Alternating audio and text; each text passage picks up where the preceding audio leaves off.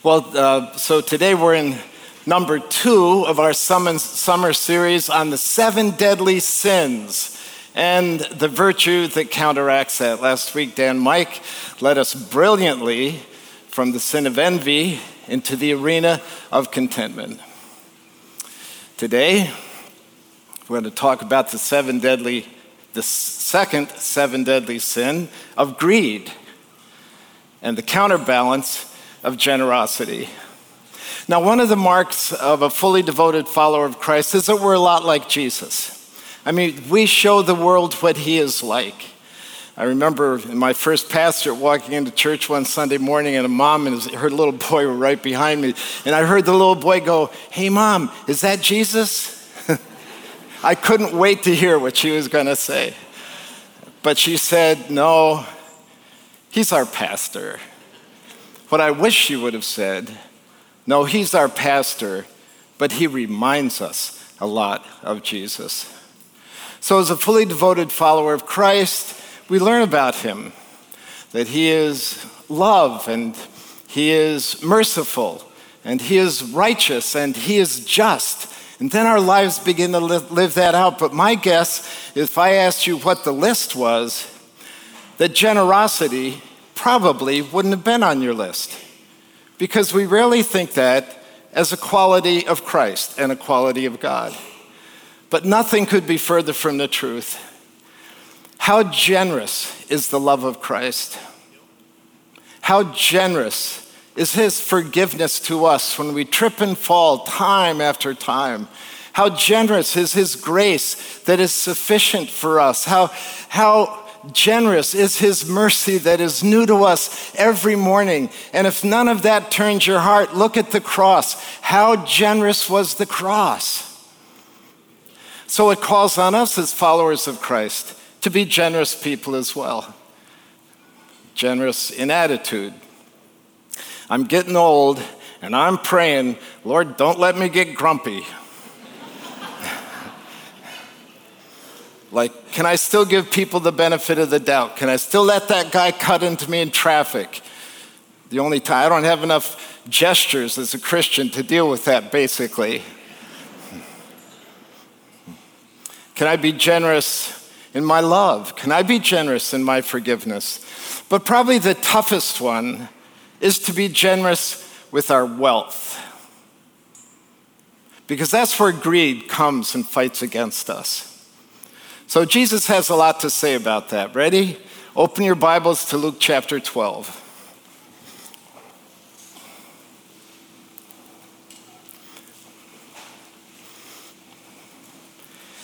And as we always do here at Crossroads, we're going to stand in honor to God's word. It's kind of a long text, so if you need to sit, no problem, but the rest of us, let's stand in honor to God and his word. Beginning in verse 13. So someone in the crowd said to Christ, "Teacher, tell my brother to divide the inheritance with me." But he said to him, "Man, who made me a judge or arbitrator over you?" And he said to them, "Take care, take heed, and be on your guard against greed. For one's life does not consist in the abundance of his possessions." And he told them a parable.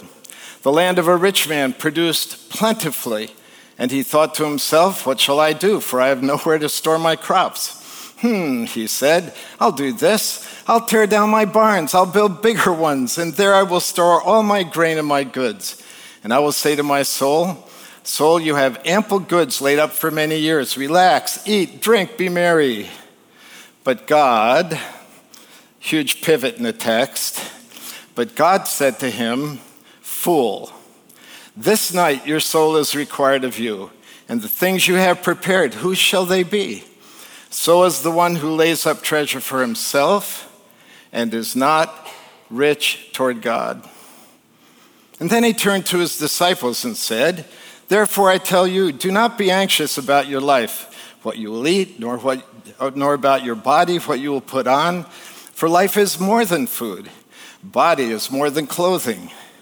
Consider the ravens, who, by the way, were the lowest on the bird chain, the lowest birds on the bird chain. Consider the ravens. They neither reap, they have neither storehouse nor barn, and yet God feeds them. Of how much more value are you than birds? And which of you, by being worrying, can add a single hour to his span of life? If then you are not able to do a small thing as that, why are you so worried about the rest? Consider the lilies, how they grow. They neither toil nor spin. Yet I tell you, even Solomon in all his glory was not arrayed like one of these. But if God so clothes the grass, which is alive in the field today and tomorrow is thrown into the oven, how much more will he clothe you, O you of little faith? Do not seek what you are to eat and what you are to drink, nor be worried. For all the nations of the world seek after those things, but your Father knows that you need them. Instead, seek his kingdom, and these things will be added to you. Fear not, little flock, for it is your Father's good pleasure to give you the kingdom. Sell your possessions, give to the needy, provide yourselves with money bags that don't grow old, and with treasure in the heavens that does not fail, where no thief approaches and no moth destroys. For where your treasure is, there will your heart be also. May God add his blessings to the reading of his word. You may be seated. So I have to tell you, this is one of my all-time favorite stories in the life of Christ. By the time we get to Luke chapter 12, Jesus is the headliner. Everywhere he goes, he gathers this huge crowd. I mean, if you were in a crowd, you'd say, hey, can you sign my Torah? I mean, everybody was after Jesus. And so a guy in the crowd thinks about this, gets a moment with Christ. Eye to eye, Christ looks at him, and he gets to say something to Jesus. And he says, hey, Master, tell my brother to divide the inheritance with me. I'm going, dude, if you get one shot at Jesus, maybe that's not the best thing to say. I mean, like if I had one shot at Jesus, I'd want to say something so profound that he would go, I never thought of that. Could we have dinner? Could we discuss that? And so Jesus, in response, refuses to get caught in a family food fight and dives into a much deeper issue, the issue of greed. And he says to the crowd, take heed, pay attention, beware of greed. Now it's interesting that in Greek, the word greed literally means more. How descriptive. This demon in our hearts for moreness, like I need more, and the more it's like a bottomless bucket, the more you pour in, the more you need. And I don't think any of us are free of that. I don't really want to admit this to you, but some years ago, Marty and I had the privilege of designing and building our own house. I mean, it wasn't huge, it wasn't a mansion, but we had to pick everything we wanted to pick, put the rooms where we wanted them to be roomed. We loved it. 6 months later, I'm driving through another neighborhood. No, I don't want to tell you this. I'm driving through another neighborhood, looking at a couple of these houses, and I'm going like, man, I wish I had a house like that. I mean, where do these demons come from? By the way, do I have a witness here? Don't leave me up here by myself, okay?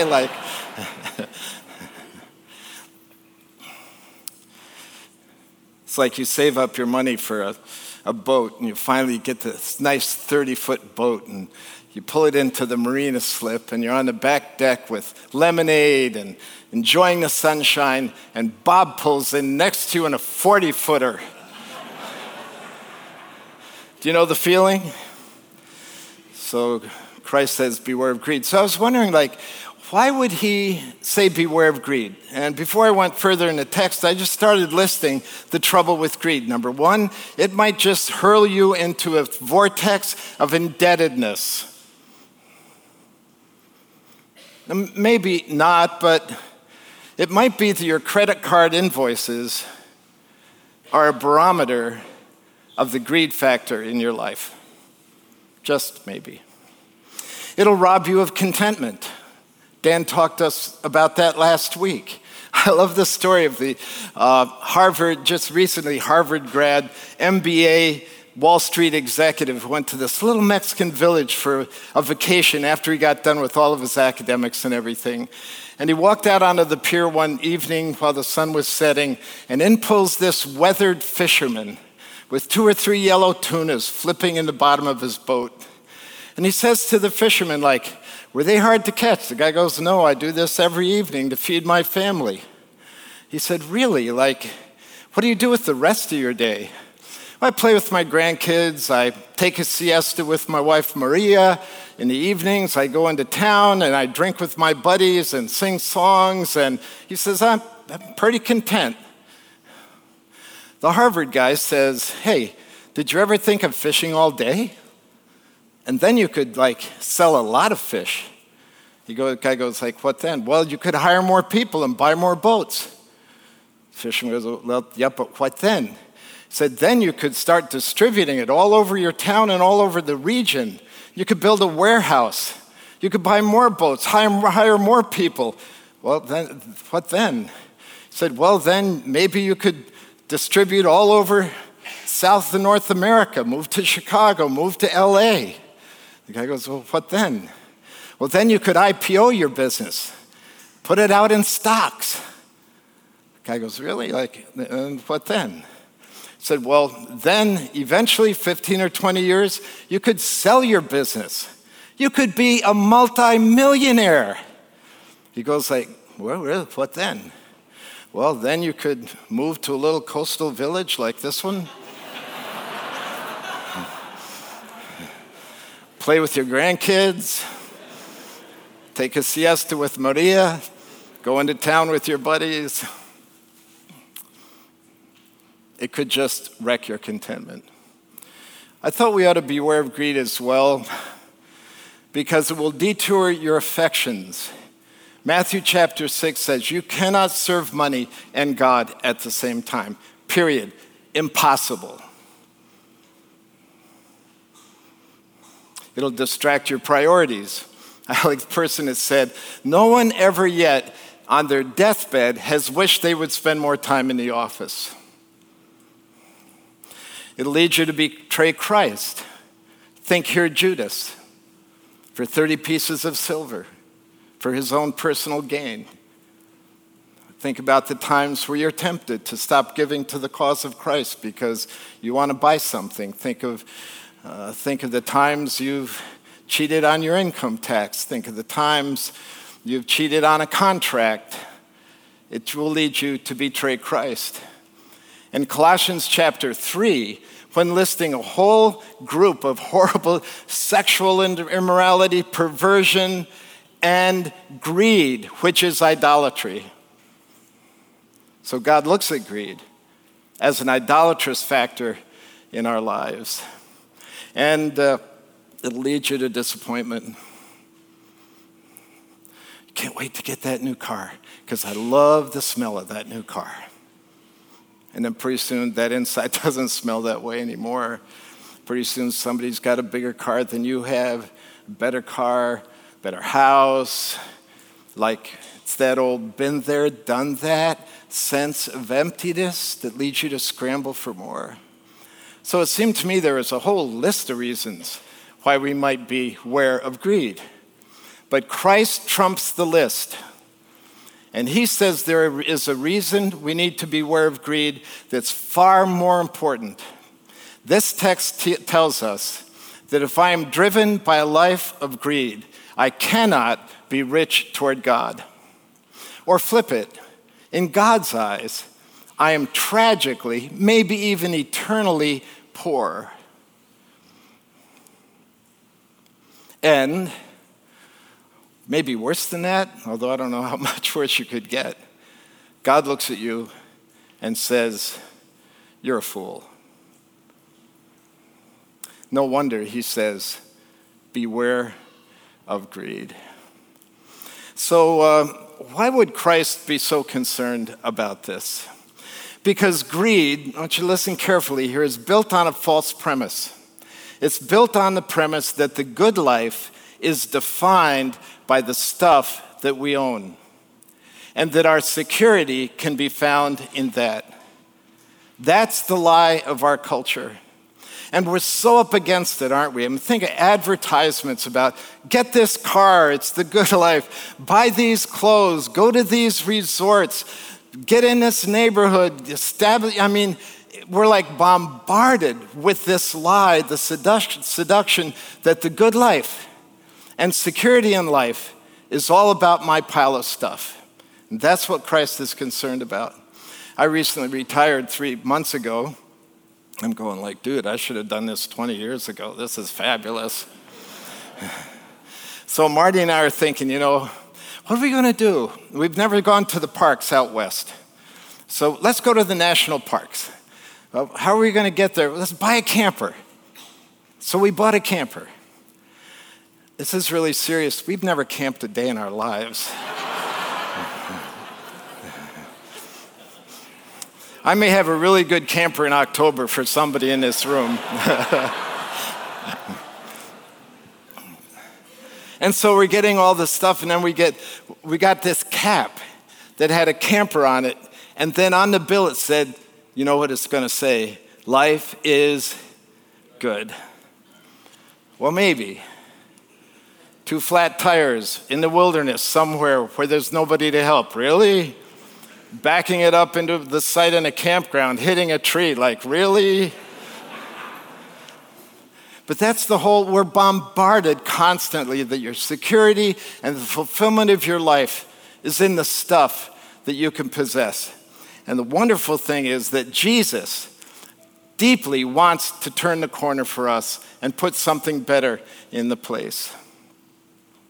So he says this, take heed and beware of greed, and brace yourself, for a person's life consists not in the abundance of the things they possess. Shock. I mean, our culture screams that at us. Jesus is so countercultural. He's so, in fact, he feels upside down to me. Like, he says all these annoying things, like, in order to live, you have to. In order to gain, you have to give. All these, and your life does not consist in the. That seems so upside down. The problem is, he's not upside down, I am. It's like having toast in the morning, and you slather it with butter and jam, and you go walking across. Well, how is it that it's on your plate and it just flips up, right? How does it always land? Upside down. And it's a mess. We're upside down. And we're a mess. And Jesus comes along like a divine spatula and scrapes us on the floor and wants to put us right side up. And that's exactly what he's doing in this text. Beware, your life consists not in the abundance of the things that you possess. He wants to free us from the bondage of this deception.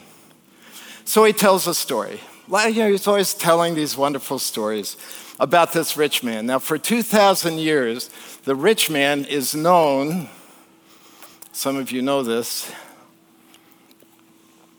as the rich fool. Now, that doesn't make sense, right? If you're rich, you're not a fool. If you're a fool, you're not rich. Again, such a different perspective from God's point of view.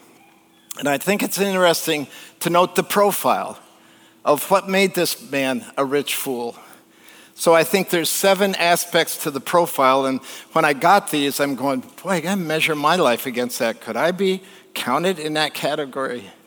Like number 1, he was already rich. How many of you, his barns were full, right? Do I have agreement on that?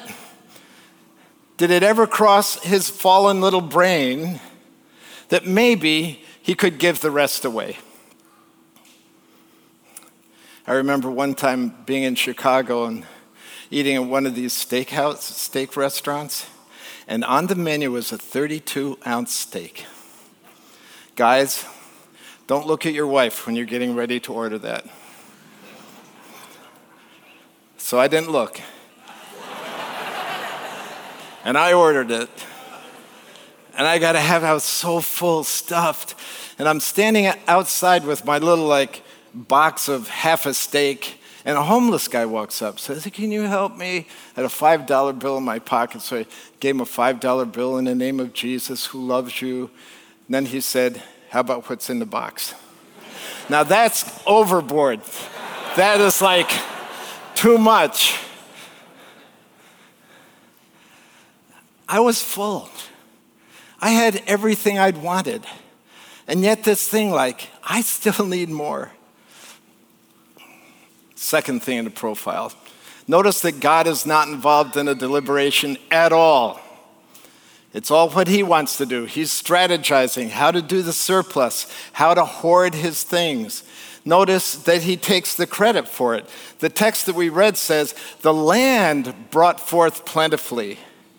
So who's responsible for that? It's God who sends the rain, who sends the sun, who sends the seasons right on time. It's God who has put the nutrients in the ground, and yet he takes credit for it. Check me out.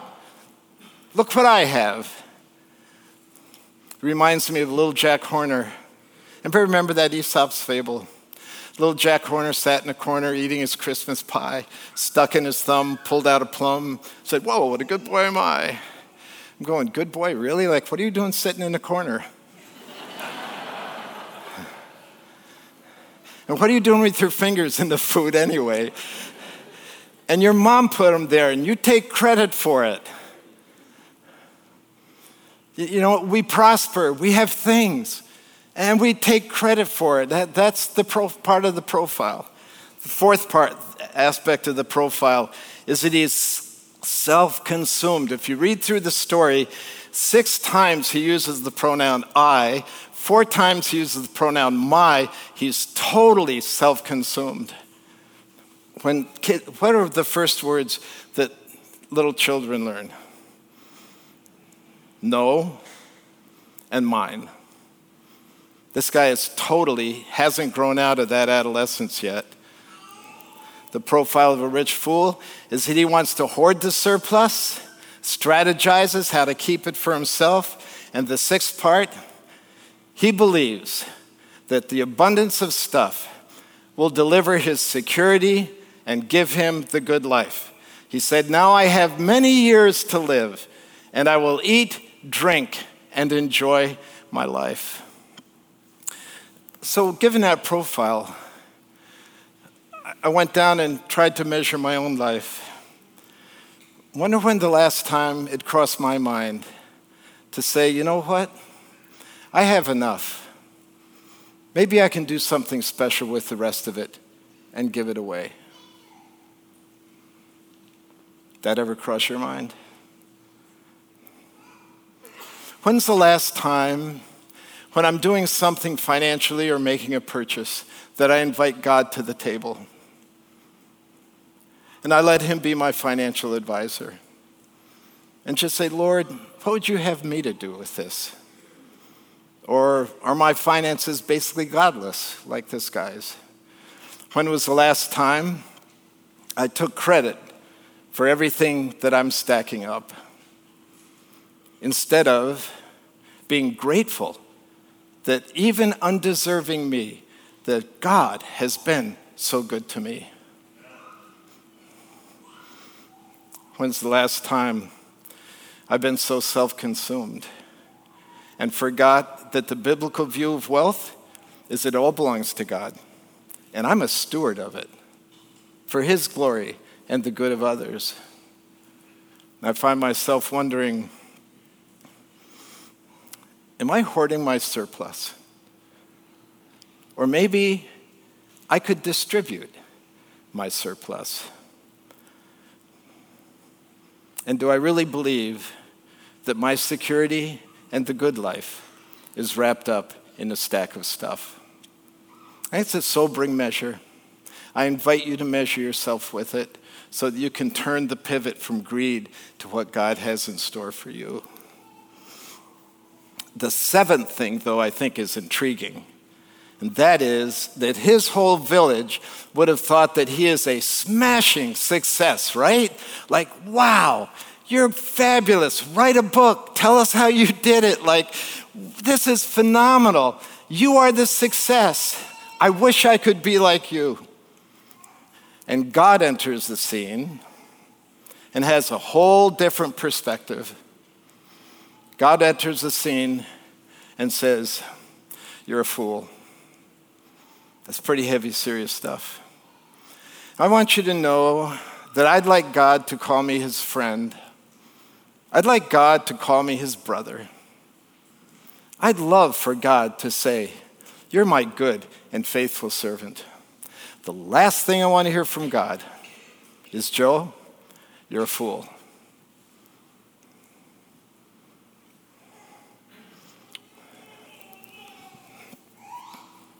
So I think it doesn't make a whole lot of difference what people think of me. I think it makes a lot of difference what God thinks of me. I don't think it makes any difference who I impress, maybe even with all this stuff. I think it makes a ton of difference if I'm impressing God with my life. So I think we need to do a little surgery here. Like, why was he a fool? The text becomes very specific here because, again, we can measure our own lives with this. 2 reasons in the text. Number 1, he is a fool because, as we've said already, he believed the lie that in his abundance was security and the fulfilling future. The profound words in the text, tonight your soul is required of you, then whose shall these things be? Like he who dies with the most toys is still dead.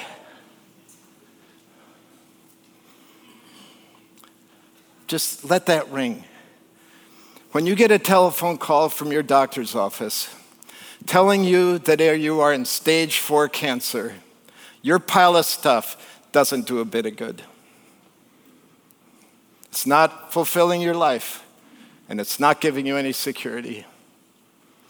When you're lying on the floor of your living room, having a massive, debilitating stroke, your stuff means nothing at that point.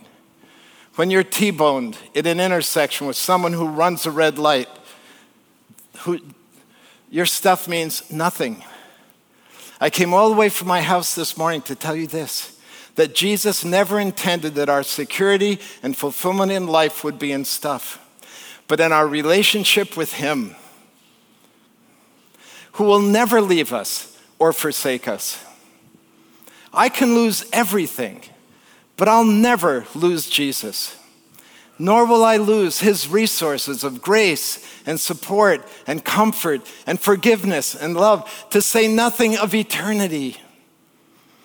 True riches are found in my relationship with Christ.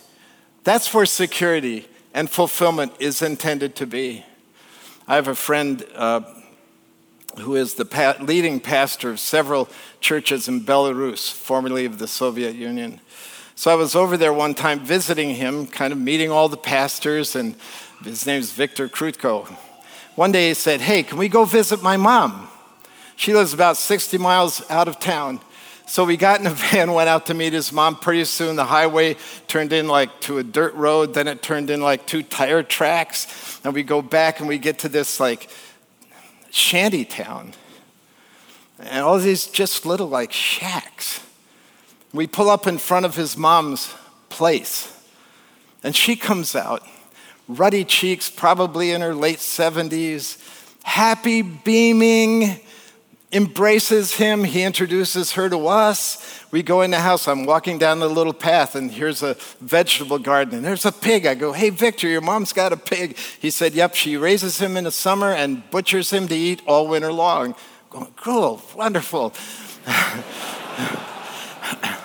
We get inside. It's like maybe 600 square feet. It's like 2 rooms.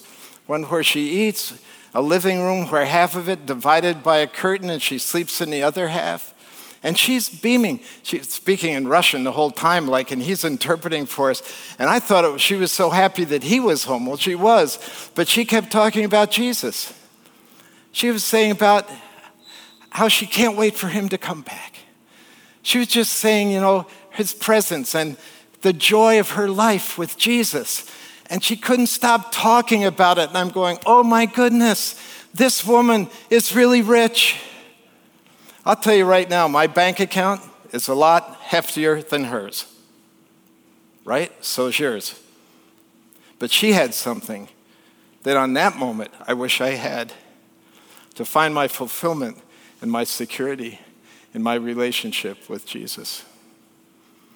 So that's why he was a fool, number one. Number two, he was a fool because he was not rich toward God. So suddenly I realized,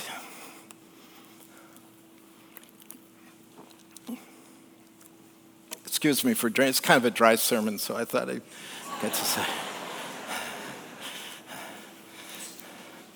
So he was deceived to think that it was in his abundance that his fulfillment and security would be found. Secondly, he was a fool, rich fool, because he was not rich toward God. So I think God has a whole different definition of wealth. Now, you need to know that life is built on definitions, right? How you define something is how you respond. I may have told you this in a previous time here, but one of my favorite definition stories is about the Texas rancher who was in Germany doing agricultural consulting for a little farmer. And the farmer says to him, or he says to the farmer, how big's your place? Farmer, not very big, about a mile this way, half a mile this way. And then the German guy said to the Texan, how big is your place? The Texan goes, I don't know how to tell you this. Let's see. Well, if I get my pickup truck in the morning and start driving, I'm still on my land when the sun goes down driving my pickup truck. The German said, I had a pickup truck like that once myself.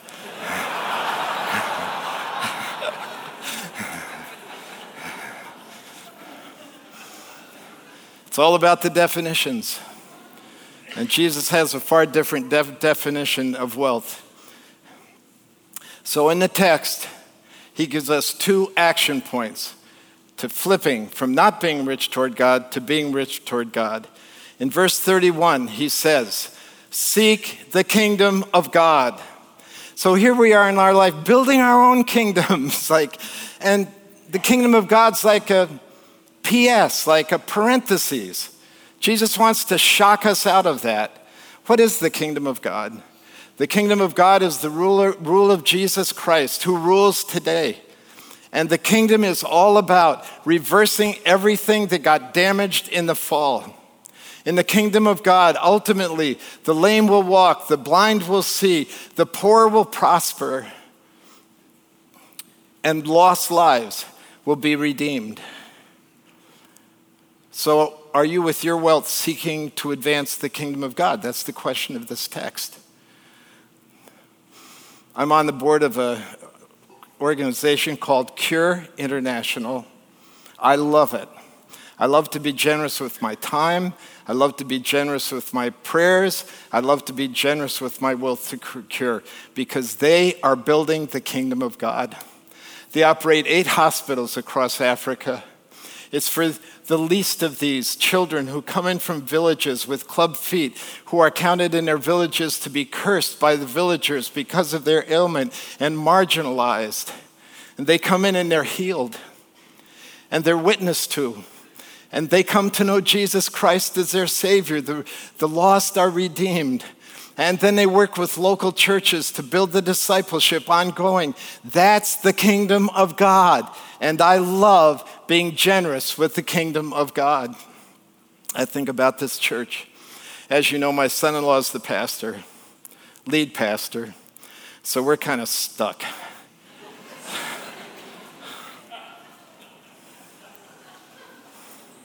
But I'm telling you right now, it's a good stuck. I love this church. I love the worship. I love the teaching of the Word of God. I come here and it is like a retreat, a spiritual retreat. The thing I love about this church more than that is that this church is busy about building the kingdom of God, redeeming the lost, reaching out to the poor and the needy, making a difference for Jesus Christ and His glory. We love being generous to this church because we think that to be rich toward God is to seek the kingdom of God. Not just to seek the kingdom of God, but action number 2 in the text, in verse 33, it says, sell what you have and give to the poor. Now, any Jew, and certainly Christ, knew that in their whole culture, the provision of material goods into your life was partly to be able to bless others with the material goods. And that's what pleased God. My dad had a life verse, Isaiah 58, 10 and 11. One day I thought, I had to look that up. So I looked it up. And I read Isaiah 58. And Israel, God is chastising Israel because they're all functional. They're doing sacrifices, they're fasting, they're doing everything functionally, but their hearts are far from God. So God says in Isaiah 58, I want to read you my dad's life verses. God says, is not this the fast that I have chosen, to reach out to the hungry and to those in need? Then verse 10, if you pour yourself out for the hungry and satisfy the desire of the afflicted, then shall your light rise in darkness and your gloom be as the noonday. And the Lord will guide you continually, rich toward God, and satisfy your desire in scorched places and make your bones strong. And you shall be like a watered garden, like a spring of water whose waters do not fail. So the 2 actions to become rich toward God are to seek and sell. That's the pattern. Seek his kingdom with your wealth. Sell what you have. Give to the poor. It's kind of like the contrast here. It's like I take my surplus, my wealth, and give it to God and give it to the needy. The rich fool was just the opposite. The arrows are going the wrong direction. He's taking it all for himself and hoarding the surplus in for himself. I think about the great commandment when the lawyer said to Jesus, what is the great commandment? He said, thou shalt love the Lord thy God with all thy heart, with all thy soul, with all thy strength. The second is like on it. You should love your neighbor as yourself. And I would just like to put a little twist on that. Love the Lord your God with your wealth. Love your neighbor with your wealth. That's what it means to be rich toward God. To be truly rich, we do not accumulate, we advance the kingdom. To be truly rich, we do not hoard, we help those in need. With Jesus, it really is better to give than to receive. But that might lead to a second problem in the text, and that is the problem of worry. Because he turns to his disciples and says, what are you guys so worried about? So some of us here are going like, yeah, if I get in the seek and sell pattern, what about me? What if I don't have enough? Like, what if, you've got to define what is enough, I guess, but it's that anxiety and it's that worry. So here's the antidote in the text. I love this. Jesus says, the Gentiles seek to accumulate things for themselves. We're not like that. Your Father knows you have need of these things, Christ said. Seek the kingdom, and all these things will be added onto you. Embracing the fact that God is our provider. God has a lot of nicknames in the Bible. Just think about all the different names of God. Nicknames are something that's attributed to a person that reflects some part in high school and elementary school. Kids are really mean in elementary school. So I was called Liver Lips. I probably had generous proportions of lips or something, I have no idea what. But all of his nicknames are a reflection of his character.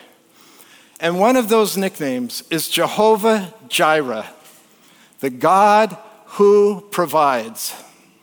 It's kind of like trickle-down economy, like as I give, he provides. And you have to embrace that.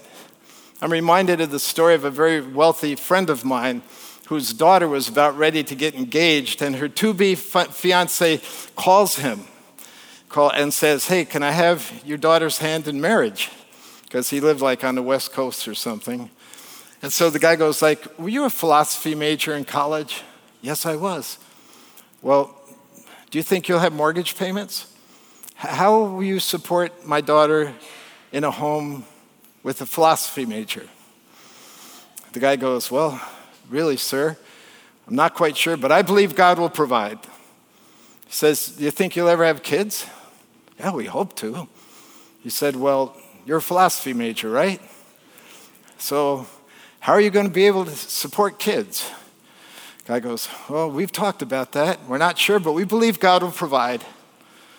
He said, do you think you'll have like insurance bills? And so on and on with the conversation. He gets off the phone, he says to his wife, I've got some really bad news and some good news. The bad news is this kid doesn't have a clue how he's going to support our daughter. The good news is he thinks I'm God.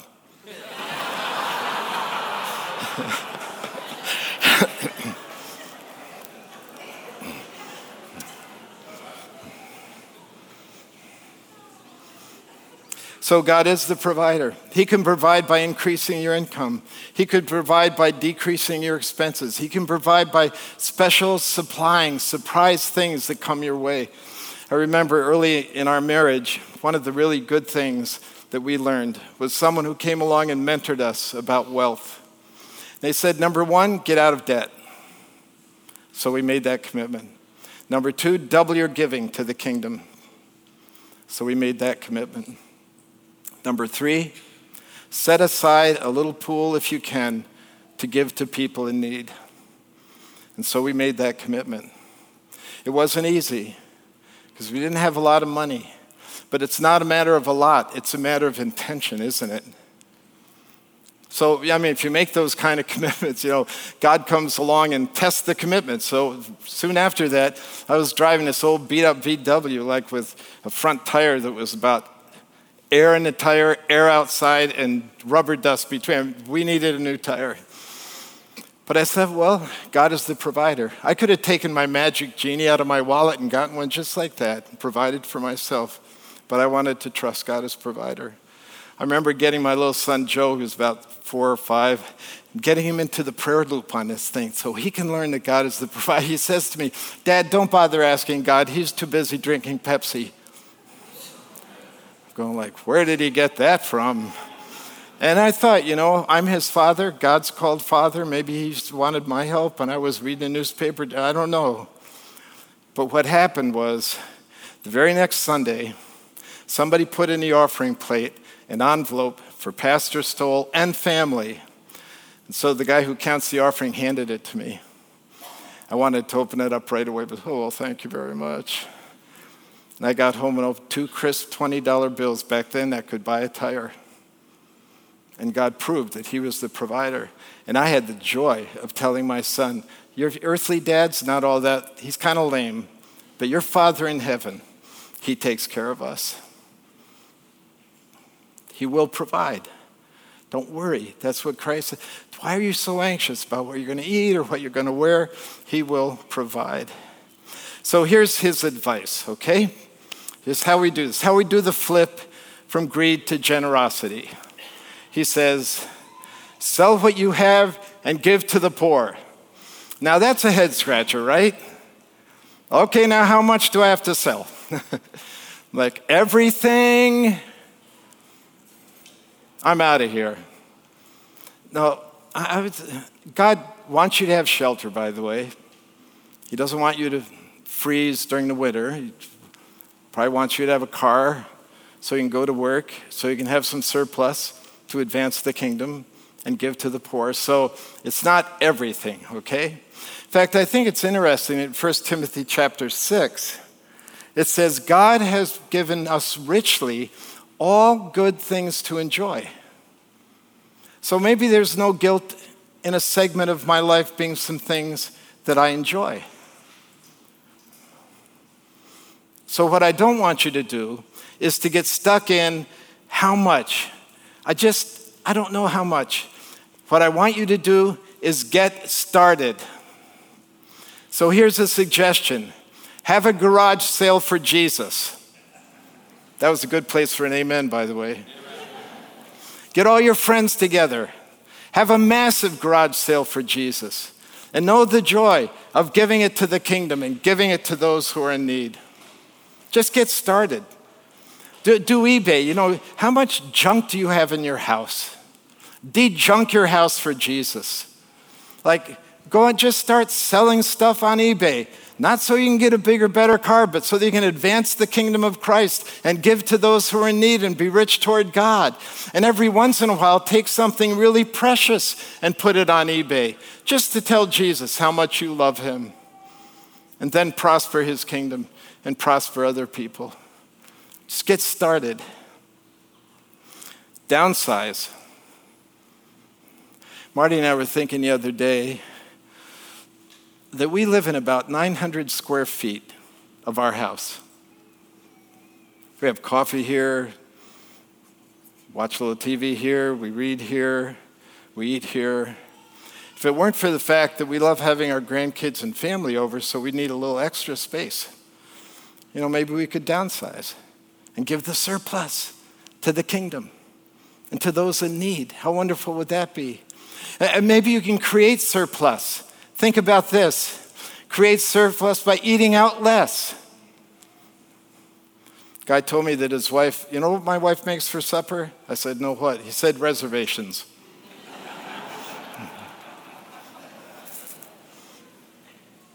Go on a Starbucks fast. I saw a whole bunch of young, beautiful women over here walking, laden down with Starbucks this morning. Girls, go on a fast.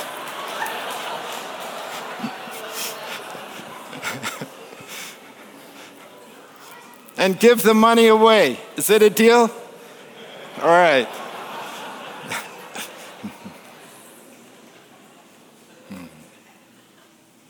Create surplus.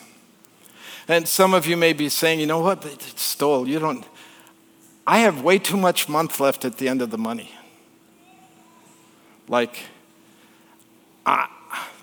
So get started. Double your giving to God, $1 to $2. Get out of debt. Just get started. It's not the size, it's the intent of your heart to become rich toward God. So then Jesus ends up with 2 PSs at the end of the text. Number 1, he says, if you do this, you'll make yourself treasures in heaven, where moth and rust don't corrupt, and thieves break in and steal. So you've heard it said you can't take it with you. Jesus says you can send it on ahead. And if you ask me, I'd rather have treasure in heaven than the empty, fleeting treasures on earth. If I have a choice, make yourself treasures in heaven. The second PS I really like. He says, for where your treasures are, there will your heart be also. Wow, that's heavy. Say, Lord, you've got my heart. He says, let me see your checkbook. I remember when we lived in Chicago, I'd sometimes commute in on a train from the suburbs to downtown. And on the train, when you ride in a train, everybody's reading their newspaper. And I could look around the train and tell a lot about every single one of them. If they were, if life was kind of dull, they were into the comic page, they wanted a good laugh on the way to work. If they were into politics, then they were at the op-ed page. And if they'd had a depressing day, they were reading the obits to see if they made it through the day. But I could tell a lot about every single one of them by how they read their newspaper. Jesus can tell a lot about your heart by where you put your treasure. For where your treasure is, there will your heart be also. So, thank God that he's rescued us from the bondage, empty, destructive, lying bondage of greed, and opened up the door to become rich toward him by living like Christ, a generous life. Let's bow our heads.